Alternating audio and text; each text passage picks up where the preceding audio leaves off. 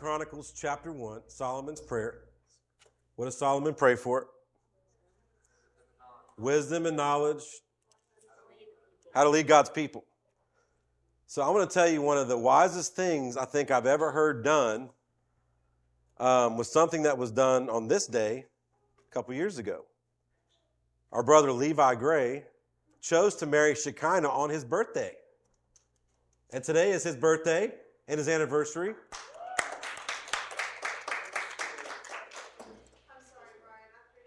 Did you throw me off? Yeah, we got married on the 22nd, so the same weekend. He just has to remember September. Okay, I was going to say, I saw him do that, and I was like, he'll never forget his anniversary. Yeah, he tried to make that happen. He said, you want to get married on your birthday? So he only had to remember one day. Okay, either way, his birthday weekend. So we honor you, brother, for that wise and knowledgeable decision. We do celebrate life in this church. We celebrate children. We celebrate weddings, we celebrate anniversaries. We also mourn the taking of lives and death and all the things that go with that. But we do want to stop and just say, honor you, brother, on your birthday and your anniversary, to you and Shekinah. We love you guys. So I'm going to start with a question as we begin the sermon. Aside from yourself, okay, who's the worst person you know? Because Paul says he's the chief of all sinners, and that should be the attitude that we take. But ask you the question, who is the worst person you know? And let me elaborate on that question. Who's the person, whether you know them personally or you know of them, who is a person that you just feel like is so far from God? Who's that person that comes? Keep it to yourself because I don't want everybody airing out their laundry over live stream. But who's that person that you know in your life that, man, just despises the Lord, goes against his ways, is an enemy of God in so many ways? Just keep that person in your mind. Hold that person in your mind for a second. And now I want to ask you a follow-up question. Is this person too far from the mighty hand and the gracious love of the Lord Jesus Christ? No. Person is not. I've shared it from this pulpit many times, but in 2010, when the Lord saved me, I actually had a friend I went to high school with. I was saved at the age of 32, and he said, hey, Brian, he meant this in full sincerity. He said, you were the last person that I ever thought would get saved. And so in today's passage, we're going to hear the story of a man who was far from God. He was far from his community. He was estranged. He was separated. He was banished even. He was naked. He cut himself. He had sores. He smelt bad. He looked bad. He was bad to be around. And yet, the loving kindness of our Lord Jesus Christ met him where he was at and changed him, transformed him. And so when you hold that person in your mind through this sermon, I want you to think about them, and I want you to be actively praying. Don't give up on praying for these people. No one is too far from God. God can save anyone. Matter of fact, God sometimes in the business of saving those who are farthest from him because it brings him the most glory. So if you want to write that down, whatever you need to be reminded to pray for that person, do it. God's grace is sufficient for even the worst of all sinners. And so, Luke chapter 8, we're going to stand and read together. Luke chapter 8, verses 26 through 39. The words will be on the screen. And we'll read aloud together. If you're a first-time visitor, welcome to the church.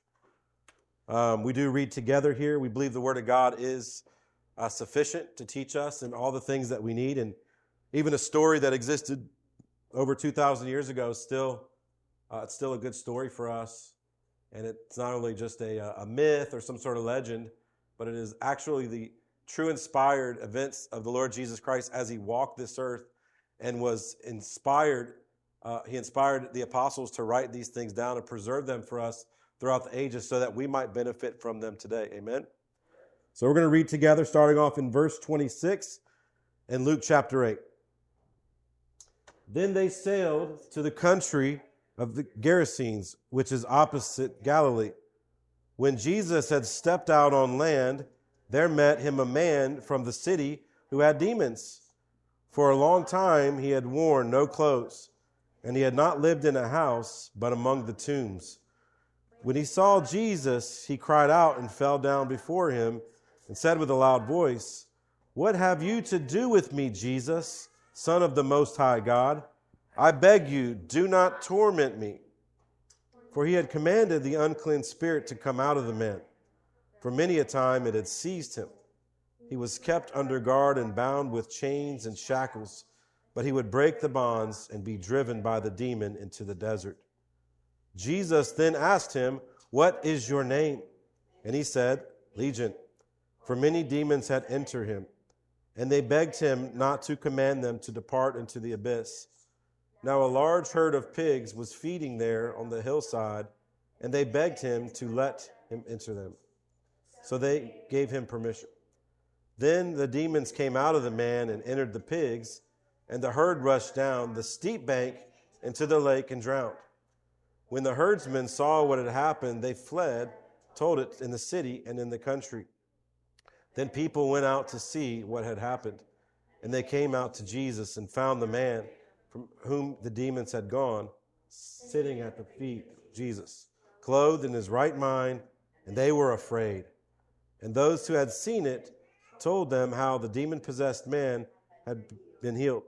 Then all the people of the surrounding country of the Gerasenes asked him to depart from them, for they were seized with great fear. So he got into the boat and returned. The man from whom the demons had gone. But Jesus sent him away, saying, "Return to your home and declare how much God has done for you." And he went away, proclaiming throughout the whole city how much Jesus had done for him. This is the word of our Lord. Lord, we pray now and we ask that you would, through your Spirit, empower the listening and the preaching of your word, that we might live out the principles in the text to honor you, God, who has saved us and sealed us and set us apart, that we might be useful vessels for your glory to help build your kingdom here in Charlotte to the ends of the earth. In Jesus' name, amen. You guys may be seated. If I could ask someone to bring me another bottle of water, please. All right, so thank you, brother. So what we're going to do is we're just going to walk through verse by verse and just kind of explain it and then expound upon the principles that God can transform even the most tormented, that God can save those who seem to be too far gone. So starting off in verse 26, it says, "Then they sailed to the country of the Gerasenes, which is opposite Galilee." Does anyone remember what happened in last week's text? Anyone give a short summary?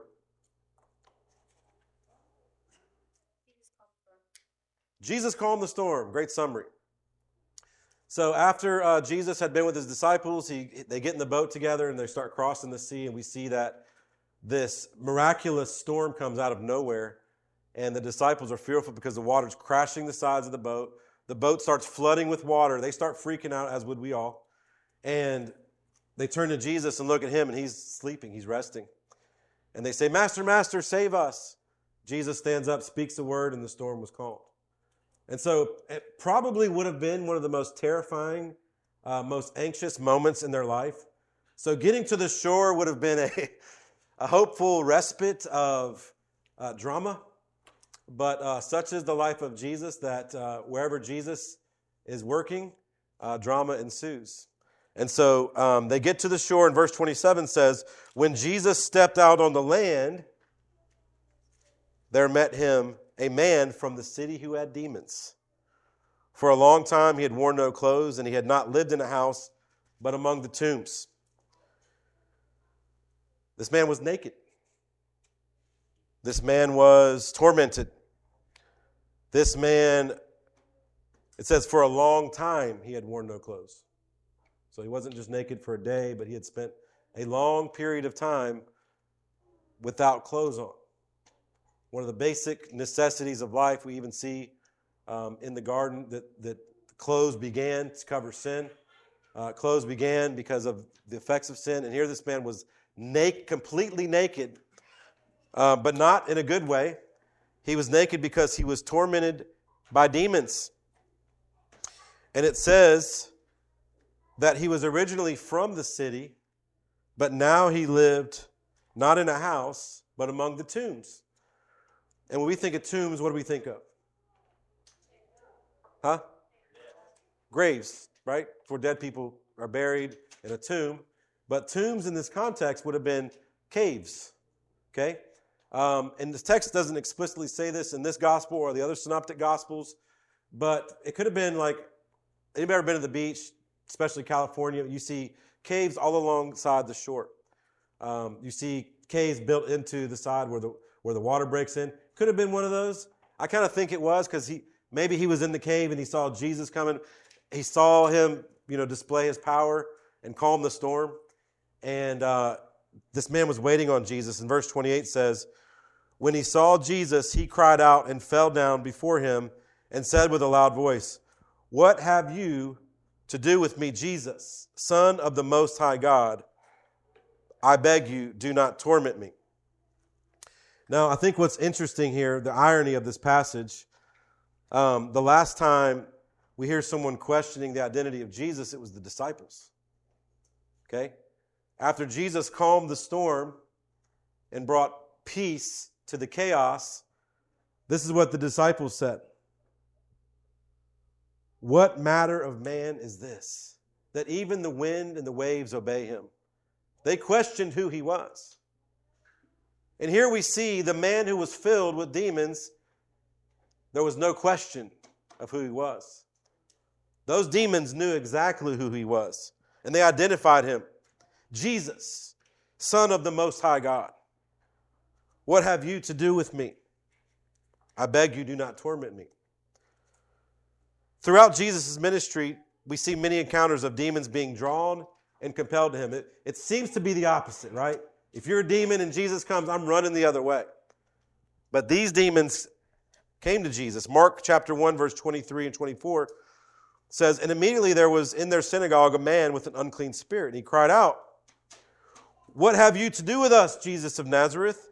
Have you come to destroy us? I know who you are, the Holy One of God.'" In Luke chapter 4, verse 41, it says this, "And demons also came out of many, crying, 'You are the Son of God.' But he rebuked them and would not allow them to speak, because they knew that he was the Christ." These demons knew who he was. They recognized Jesus as God with absolute authority over them. Again, we think Jesus would repel them, but instead he attracts them. Mark chapter 5, verse 6, we see demons, almost said Jesus, demons falling at the feet of Jesus. Jesus, we'll get to verse 31 in a minute. The demon says, "Do not torment us." I'm going to address that in a minute. So I'm going to move on to verse 29. It says, "For he had commanded the unclean spirit." So after this demon comes to Jesus, this man filled with these demons comes to Jesus, it says this, "For he had commanded the unclean spirit to come out of the man." In parentheses, "For many a time it had seized him. He was kept under guard and bound with chains and shackles, but he would break the bonds and be driven by the demon into the desert." Mark chapter 5, verses 3 through 5 says this of the same story. "He lived among the tombs, and no one could bind him anymore, not even with a chain. For he had often been bound with shackles and chains, but he wrenched the chains apart and broke the shackles into pieces. No one had the strength to subdue him. Night and day among the tombs on the mountains, he was always crying out and cutting himself with stones." So, wherever Jesus was, all hell usually broke loose. And such is the building of the kingdom of God. And so we don't live in a time where we see this as a regular occurrence. We see it in a regular occurrence in Scripture because Jesus Christ was coming to basically put a death blow to Satan when he would go to the cross. And so the demonic realm was full of activity. There's so many stories recorded and so many stories not recorded in Scripture that allude to the fact that Everywhere Jesus was, there was some sort of evil spiritual element encroaching in on him and his disciples. And so when we think about today's modern context, there's two ditches that people fall in. The one ditch is that there's no sort of spiritual warfare and that everything's pretty much natural and everything's, cerebral, and we can understand God's word and we walk it out, and there's really no sort of evil spirits that are still at work today. That's one ditch. And then the second ditch is to attribute everything to some sort of demon. Someone falls asleep at church. So he's got a sleep demon on him.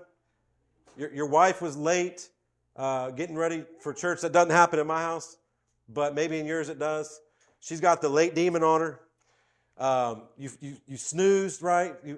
You've got the lazy demon on you. Like, we attribute everything to the demonic activity. And so the one ditch is there's nothing that's evil, there's nothing demonic, and the other one is like everything. And what this ditch does, it says, hey, there's nothing really spiritual, there's no spiritual warfare alive in this world today. And if you're in that ditch, it's probably because you're not doing anything meaningful for Jesus, that you don't really experience any sort of demonic activity. And if you're in this ditch, you're probably not taking accountability for your own actions, right? I hit the snooze button. It wasn't the sleep demon. I just went to bed too late, or I'm working too hard. I need to take some rest, right? Everything can't be attributed to something outside of you. Like, we have to take responsibility for ourselves. But I think when you look at Scripture, there is a middle road, which is the truth. And the truth is that there is a demonic realm that exists, especially in the life of believers who are activated for the kingdom of God. And you guys know I work in a ministry called Love Life. Some of you don't know this, but Love Life, we go to abortion centers and we call out to moms and dads and say, there is hope for you in the gospel of Jesus Christ. We have hope for you and for your child, and our church wants to help you. And I can tell you, I don't know what the gates of hell look like in other eras, but I tell you, the abortion center is one of the darkest places you can go. And you experience a lot of spiritual and demonic activity, and it's undeniable.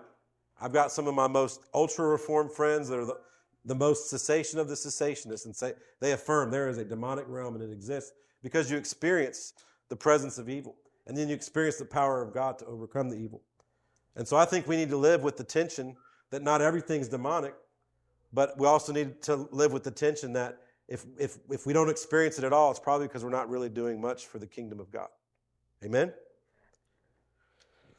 So some people will try to attribute this demoniac man as someone who had dementia, someone who had mental issues, someone who had lunacy, someone who was out of their mind. And I will tell you that I'm not a doctor, but I've seen it personally, and you guys know my story with my mom. Like, there is a natural degradation of the mind that comes at an old age, sometimes through genetics and sometimes through unhealthy living habits. And there's a lot of science and research being done now to what causes dementia. Some people say sleep apnea. Some people say it's GMOs, unnatural foods, whatever, unhealthy patterns. There is a thing that can happen to you. And so I want to acknowledge that as a real thing. But the scripture right here doesn't seem to make that distinction. And all throughout the New Testament, you'll see examples of people who are both losing their mind, and you also see examples of people who are possessed by demons. So sometimes, especially in the Enlightenment age, about 2 centuries ago, what a lot of people tried to do is they tried to reason from scriptures and say, it's not reasonable for these sort of spiritual things to happen, so we're going to remove the spiritual from that, and we're going to try to explain everything away naturally. Did Jesus walk on water? Maybe he was walking on a sandbar. Was this man possessed by demons? No, maybe he just had dementia. And we see here, especially when you read Mark chapter 5, that this man was not only out of his mind, but this man had a supernatural strength, right? Mark chapter 5 says this man was able to break the shackles and chains that people put him in. They could not contain him with the strongest of binding. That's beyond just, hey, I'm losing my mind. There's something different about this man. So I do want to make the distinction that there are both supernatural elements the demonic, but there are also natural elements of just people can be lunatics, so to speak. So Jesus asked him this question in verse 30, "What is your name?" And not the man, but the demon said, "Legion." For many demons had entered him. Now, legion is not a word we use very often, unless we're probably referring to this story. But in the Roman Empire, the word legion meant about 5,000 to 6,000 in a battalion. I don't know necessarily, the text isn't explicit that 5,000 to 6,000 demons entered this man, but the text is explicit that there was a multitude. It wasn't just a handful, there was a lot of demons who entered this man. And I think even when we think about legions and a battalion, what do battalions do? They go to battle. This legion was battling against this man. This legion was battling against his mind, his body, and his soul. And the legion was winning. He was cutting himself. He'd been estranged from his community. He wasn't even wearing clothes anymore. Probably wasn't eating well. He was not in his right mind. The legion had waged war against this man.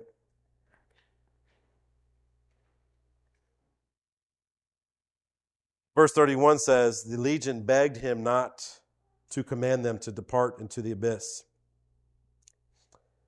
In Matthew's gospel, he says, "Have you come here to torment us before the time?" So these demons, the scripture seems to indicate that they have committed particularly erroneous sins and were to be locked into the abyss. They knew where they were going. Revelation 9, 1 through 3 and 11 says, these demons are to be released during the tribulation to torment people. And so they knew they knew they had a different sort of destination. 2 Peter 2:4 says, God did not spare the angels when they sinned, but cast them into hell and committed them to chains of gloomy darkness to be kept until judgment. Likely this would have been the 1/3 of the heavenly host that rebelled against God in heaven. God cast them out of heaven. They became part of Satan's army. And they had spent their time, and they're spending their time tormenting people. Agents of evil, if you will. Verse 32 says, now a large herd of pigs was feeding there on the hillside. And they begged him to let them enter these. So he gave them permission. Now some people would be like, why is Jesus negotiating with demons? I don't think he was. Rather, he was showing the first point that these demons had an appointed time and an appointed purpose in the tribulation. And these demons had an appointed time for eternal torment of their own being in the lake of fire. And so Jesus, in verse 32, says, then the demons came out of the man and into the pigs and into the herd and rushed down the steep bank into the lake and drowned. And so these demons could have been released from this man. Likely, where would they have gone? Yeah, back into the town to torment more people. And so before I get PETA picketing our church next week, because we don't love pigs. Listen, I love bacon. So I love pigs. You too? Anybody else? All right, a couple bacon lovers in here. But listen, let me tell you what it's really cool about this passage. Jesus shows mercy on the townspeople, who we just read will tell him to leave, by not sending the demons into the town to torment them. He sends them into the pigs, and the pigs rush in the water and drown. And so why would Jesus do this? Does he hate pigs? Does Jesus hate pigs? A lot of people accuse Jesus of not being an animal lover. Anybody here have a dog or a cat? Okay, 3 people. You got one? Okay, a couple of you. All right, raise your hand if you have a cat. Raise your hand if you have a dog. Okay. Does anyone have a cat and a dog? You have both. It's Allison, right? Yeah, Allison has a cat and a dog. Do they get along? Awesome. Listen, we live in a society that in a lot of places, they value animals over people. There's bars you can go to and breweries you can go to and restaurants you can go to in Charlotte that you're allowed to bring your dogs. And there's also some of those same breweries or restaurants, maybe not the exact same, but there's some that say it's a new thing they're doing. They're called kidless restaurants. It's to make sure that when you go out in public, there'll be no children there. And Caitlin's looking at me like, really? But it's no different than an all-inclusive resort that is adults only. Now listen, I'll be honest with you. If I'm going to go to a resort with my wife on a vacation, I probably want that as well. But I'm just telling you that we live in a society that will esteem and value animals over people. And there's no greater example of this than in 1973. I've talked about this before too. In 1973, there was an act. I think it was the EPA. It could have been another agency. It escapes my mind right now. But in 1973, there was an act to protect the eggs of turtles and eagles. And they said, if you damage one of these eggs, it's years in prison. It's hundreds of thousands of dollars of fines. Okay? Does anyone else know what happened in 1973?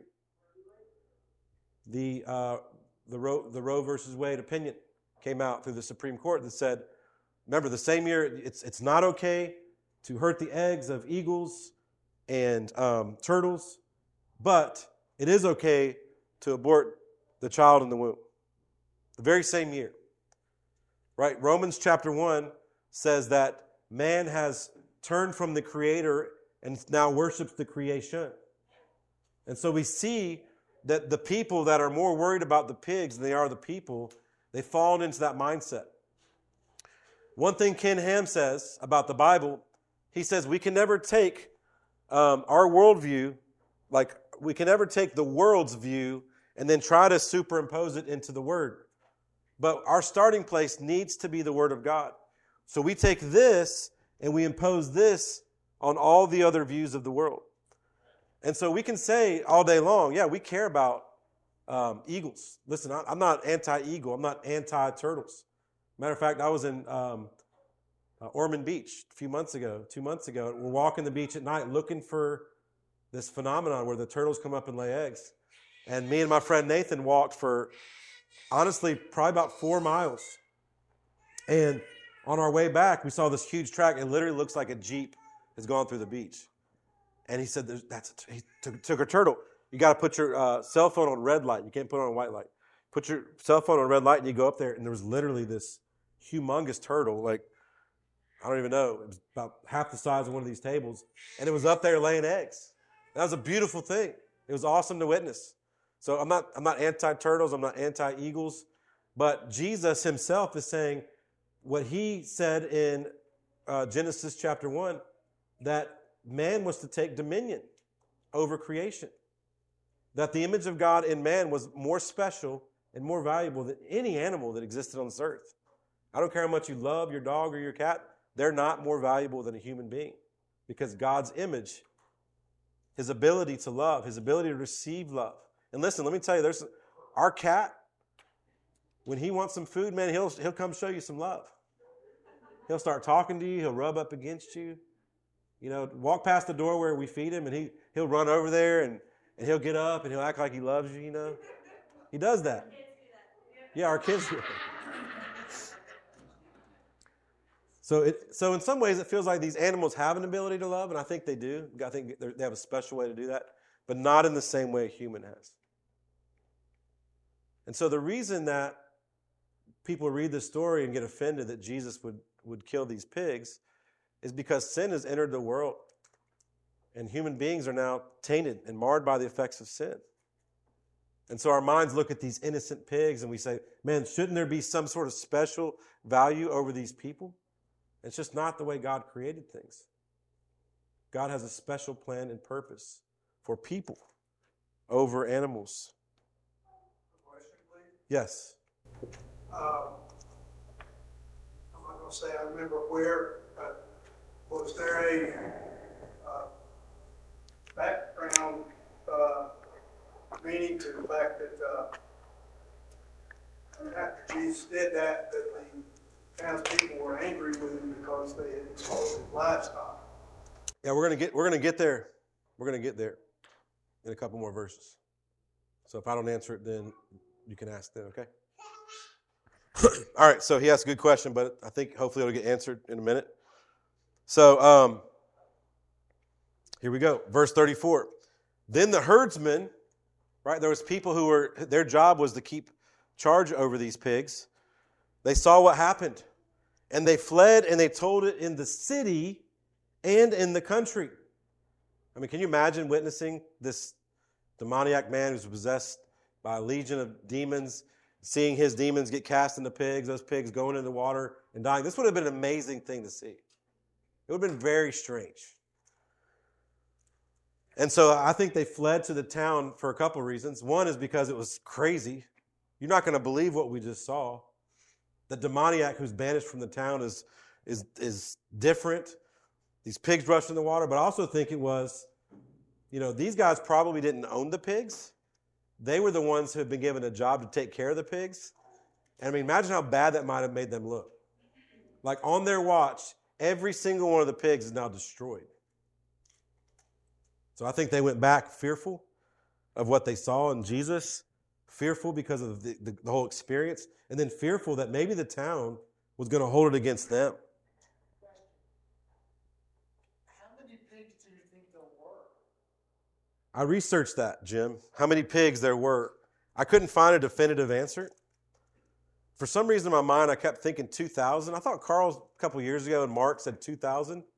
I couldn't find that number anywhere. There was no definitive answer that I could find. Maybe I didn't dig deep enough.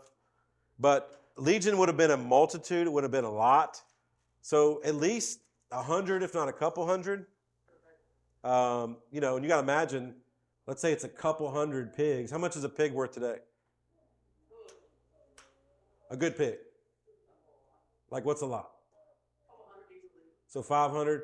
So this could have been like anywhere from $10, $50 to $100,000 worth in today's market of what they lost. I mean, it would have been a huge deficit. But I couldn't find an exact number. So the people heard about it, and verse 35 says, they went out to see what happened. And as they came to Jesus, here's what they saw in the man. Remember, the man had been gone a long time. The demons were gone. He was sitting at the feet of Jesus. He was clothed. And he was in his right mind. And they were afraid. It says they were afraid. They were afraid. So this man who went from the tormented man living outside the town, the man who they bound, the man they shackled, the man they couldn't restrain, the man who likely would cause fear in the city for what he said and what he did to men, women, and children, the man who was cutting himself, the man who was naked, the man who stunk, the man who was awkward to be around. Here he is, now in his right mind, sitting at the feet of Jesus, and he was wearing clothes.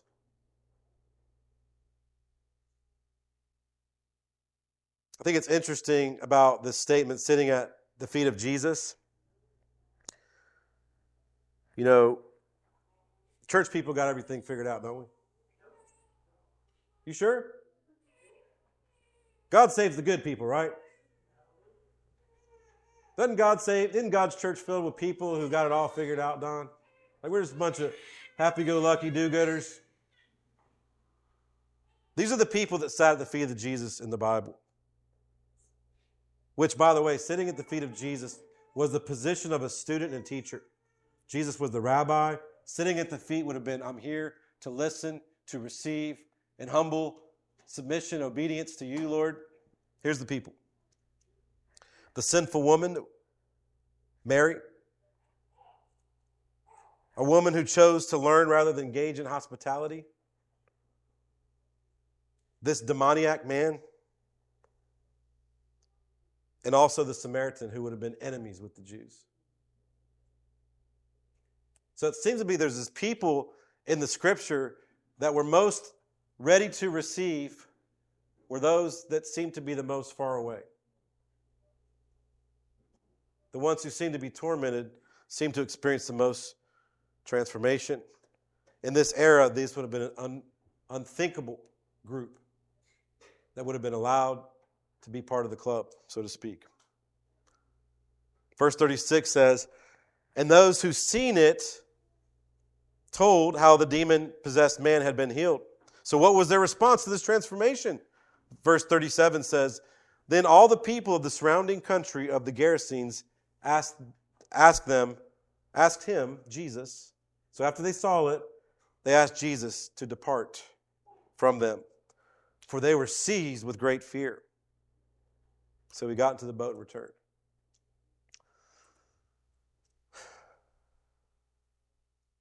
Man, to experience the overwhelming grace of God and to see the transformational power of the demoniac man, I think it should have caused them to rejoice and say, Jesus, I don't know who you are, but we're bringing you back to our town. We got some other stuff for you to do. If you can do that, imagine some of the smaller things you can do. If you're the God of grace and mercy and love and it's displayed in that way, I cannot imagine these other things. Please come talk to my wife and children. Please come to our city. We've got some more amazing things for you to do. Instead, they said, no. We are seized by great fear, and we need you to leave. Remember the parable of the soil, beginning of Luke chapter 8? Third soil. What was the things that stopped the third soil from being good soil? Cares of this world.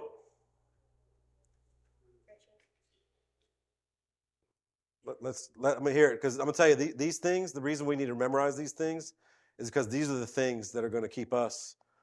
These are the things that are going to be our true test. What are they? Okay, riches, pleasures of the flesh, and cares of this world. Okay, the disciples were tested in last week's passage when their own personal comfort was threatened.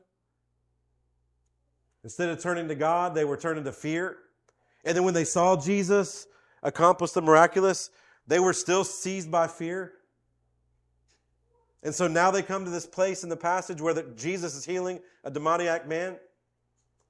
And the people see him. They should have worshiped him. They should have rightly dropped him down and worshiped at his feet like the demoniac man who'd been transformed did. And instead they said, we don't know what you are, but we don't want any part of it. Please leave us. Please leave us. They recognized, in essence, that there was something about him that was special, but they didn't want any part of it. I'm just telling you guys, we worship a holy, perfect God. When the demoniac looked at Jesus and said, the most holy Son of God, the demoniac nailed it, right? Can you improve on perfect? So what's the such thing as most perfect? Is it such a thing? It's hyperbole, right? The demon knew this is the holy Son of God, but he said, this is the most high. And I want to encourage us, in our society today, there even creeps into the church a toleration of other religions, which we should be nice people to other religions. We should love them. We should love them as the Bible says. We need to love them as ourselves. But these religions don't worship the one true God. And many of them are polytheistic, meaning there's many gods.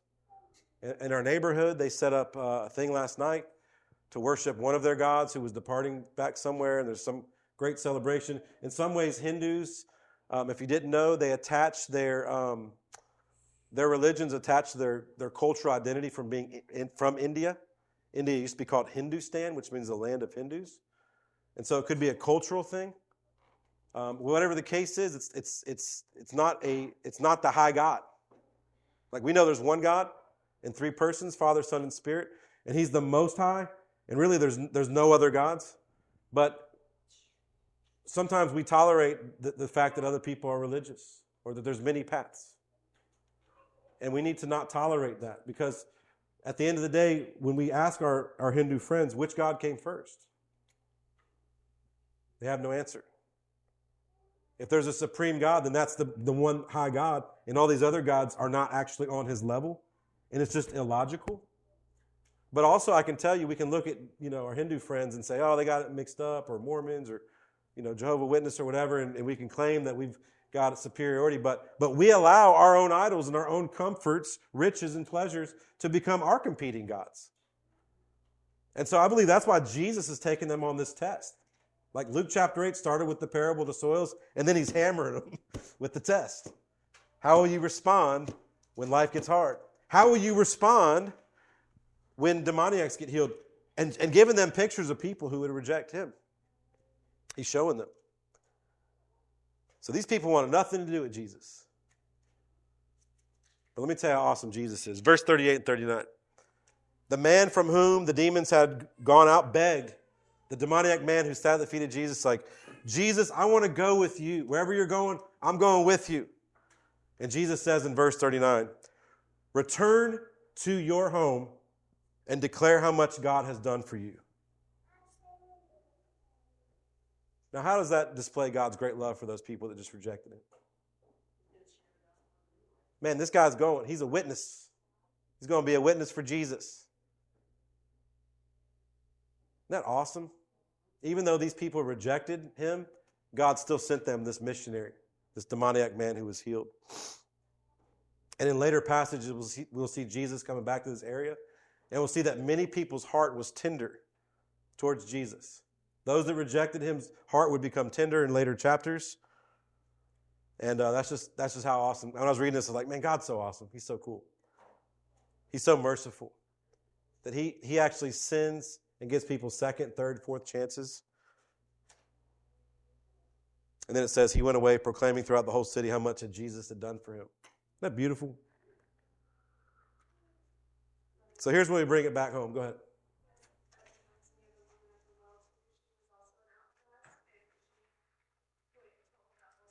Exactly. Well, and that reminds me of us, right? When you see yourself in the story, where do you see yourself? Likely, maybe at times you're the person who's scared to follow Jesus and asks him to leave, right? You say, that's not me. Well, you know what? Maybe it is. Here's the test. Scripture's full of hard things to do. Do you do all those things perfectly? Or are there days where you're like, man, not today. I got a lot going on, Jesus. I know you want me to share it with my neighbor, but I don't know, man. That's fearful. Right? Maybe you're like the disciples who are just watching, like being tested. Do I believe God wants me to engage these kinds of people? Do you guys think God wants us to engage the people who are tormented and far from God? Do you think God wants you to engage that person that you spoke about, the person that you put in your mind when we first started this sermon? Do you think God wants you to? Yes or no? Anybody think no? Is anybody brave enough to admit that even though you believe that God wants you to, that practically you don't, and therefore you actually don't believe it? Meaning, hey, I know God wants me to reach out to this person, but I won't or I don't. Therefore, I don't actually believe God wants me to do it. How do you do that with someone's lost? Because the person that came to mind for me is, even when, I won't say who it is, but even when his wife gets his Bible out, he tells her, put that book away, and won't let her even read her Bible. He is factually hostile towards God. I'm glad you asked that question. I'm going to answer it at the end of this sermon if I have time. How am I doing on time, by the way? Good? I'm going to answer that. But the answer is yes, he wants us to. And he's described for us in Scripture the way to do it. And before I go there, I just want to remind us that each one of us, whether you were filled with demons or not, the Bible says you are children of the devil. You were born in sin. You were born at enmity with God. And just like this demoniac man, he looked on you. He looked on your life. He saw you in your torment. He saw you in your nakedness. You had nothing to bring to him. You had wounds. You had sin. You had scum. You had muck. You had mire. And he said, I love you. And he cast all those things off of you. What the people tried to do was shackle him. This man could remove the physical shackles, but he couldn't remove the spiritual shackles. Jesus wants to remove your spiritual, your physical, anything that's hindering you from living the life he's called you to live. He's called us as his children to be free of those things. And then he's called us to be the ones going to those who are tormented. Here's what he says in Ephesians 6. He says, we do not wrestle against flesh and blood, but against the rulers. So when you think of that person, Adele, first off, don't think of that person as the enemy. Because Paul's saying here in Ephesians 6, we're not wrestling against flesh and blood, but we are against rulers, against authorities, against cosmic powers over this present darkness, against the spiritual forces of evil. Look, there's one who hates us. And he's got many people in bondage. And those people are not our enemies. They may be in bondage by the enemy, but they are not our enemies. But here's what Paul says to do. He says, put on the full armor of God. Everybody say, full armor of God. So that when the day of evil comes, let's say it, let's do it together. That way this can stick with us. Therefore, put on the full armor of God. So that when the day of evil comes, you may be able to stand your ground. And after you have done everything to stand, stand firm then, with the belt of truth buckled around your waist, with the breastplate of righteousness in place, and with your feet fitted with the readiness that comes from the gospel of peace. In addition to all this, take up the shield of faith, with which you can extinguish all the flaming arrows of the evil one. Take the helmet of salvation and the sword of the Spirit, which is the Word of God. Ephesians 6:12 again reminds us that our conflict is not with anything physical, but it's spiritual. There is a spiritual battle that we are in. The battle for souls is spiritual. What the enemy wants you to do is to give up on that person. What the enemy wants you to do is say that person's too far gone. They're too tormented. They're in the cave. They've got the stones cutting themselves. They're enemies of God. They're too far gone. We need to be reminded, no one is too far from God. We are in a spiritual war. And so here's what he's given us. The armor, element of armor is truth. 6:14, the belt. This belt immediately sets the believer apart from the world, since Satan is the father of lies. That guy's bound to captivity through lies. We have the truth. We trust in the truth. We share with him the truth. Deception is high on the list of things God considers to be an abomination. A lying tongue is one of the things he describes as detestable to him. We know Satan's the father of lies. We are therefore exhorted to put on truth for our own sanctification and deliverance, as well as for the benefit of those we witness to. So we just share the truth. Verse 14, we're told to put on the breastplate of righteousness. A breastplate shields a warrior's vital organs from blows that would otherwise be fatal. This righteousness is not works of righteousness done by ourselves. Rather, this is the righteousness of Christ, imputed by God and received by faith, which guards our hearts against the accusations and charges of Satan and secures our innermost being from his attacks. So we realize as we share the truth, no matter what this person says against us, it can't harm us. Our vital organs are protected. We're clothed in righteousness. God loves us. Just like he clothed that legion, or the man who had the legion, he's clothed us in this righteousness. Verse 15 speaks of the preparation of the feet for spiritual conflict. In warfare, sometimes the enemy places dangerous obstacles in the path of advancing soldiers. The idea of preparation of the gospel of peace is that we need to advance into Satan's territory, aware that there will be traps. The message of grace is essential to winning souls to Christ, and we must be prepared with the gospel. We can't win them with our good works. We can't win them with our nicety. We can't win them with our cunning intellect. We're going to win people into the kingdom of God with the gospel of Jesus Christ. That everything was created perfect in the beginning. Mankind screwed it all up. And the effects of sin have ravaged the history of the world, including our own lives. Our own lives are marred by sin. But Jesus Christ came to put an end to sin, an end to death, and an end to shame by dying on the cross. And for all those who turn from their sins and believe in Christ, they can be forgiven and set free. I said it in 10 seconds. And like, that's what we need to be bringing to people. We can share all the other stuff, but if we don't share that, you understand? Like, this is the power of God's salvation. The shield of faith in verse 16 can extinguish all the flaming arrows of the evil one. When we bear the shield of faith, Satan can cast all aspirations, all doubt, dismay he wants, but they'll be ineffective. Because faith is a gift from God, and He's the author and perfecter of our faith.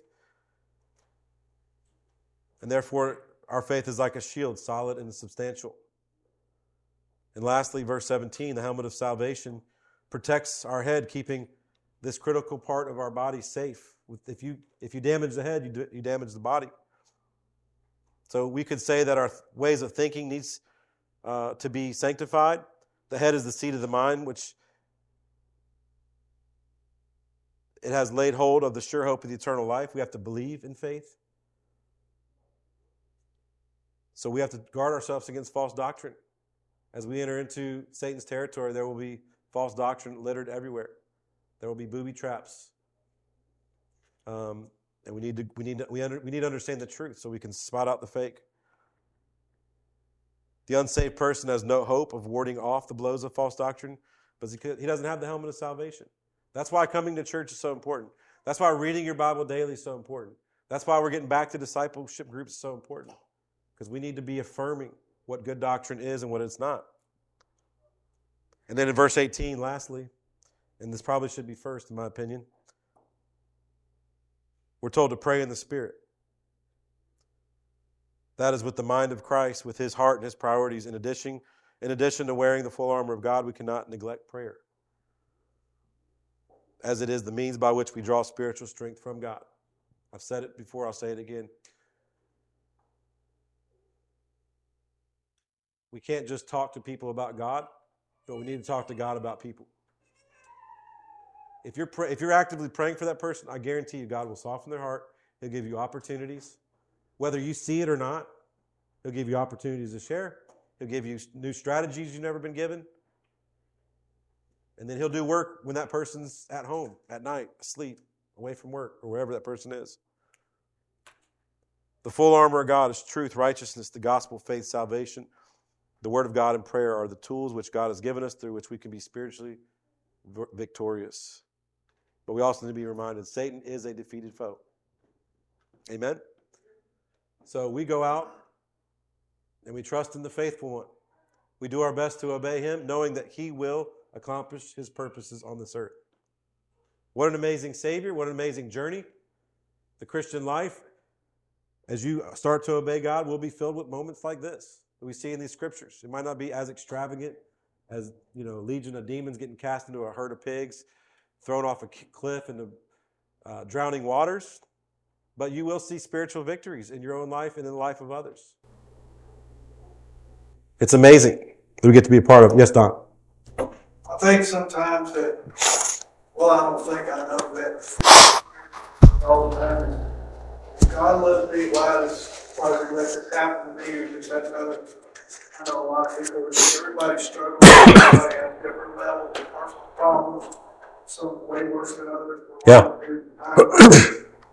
Each time that you experience that, I look at it as like it's a blessing because it's an opportunity for you to go closer to God. Yeah. He's testing you.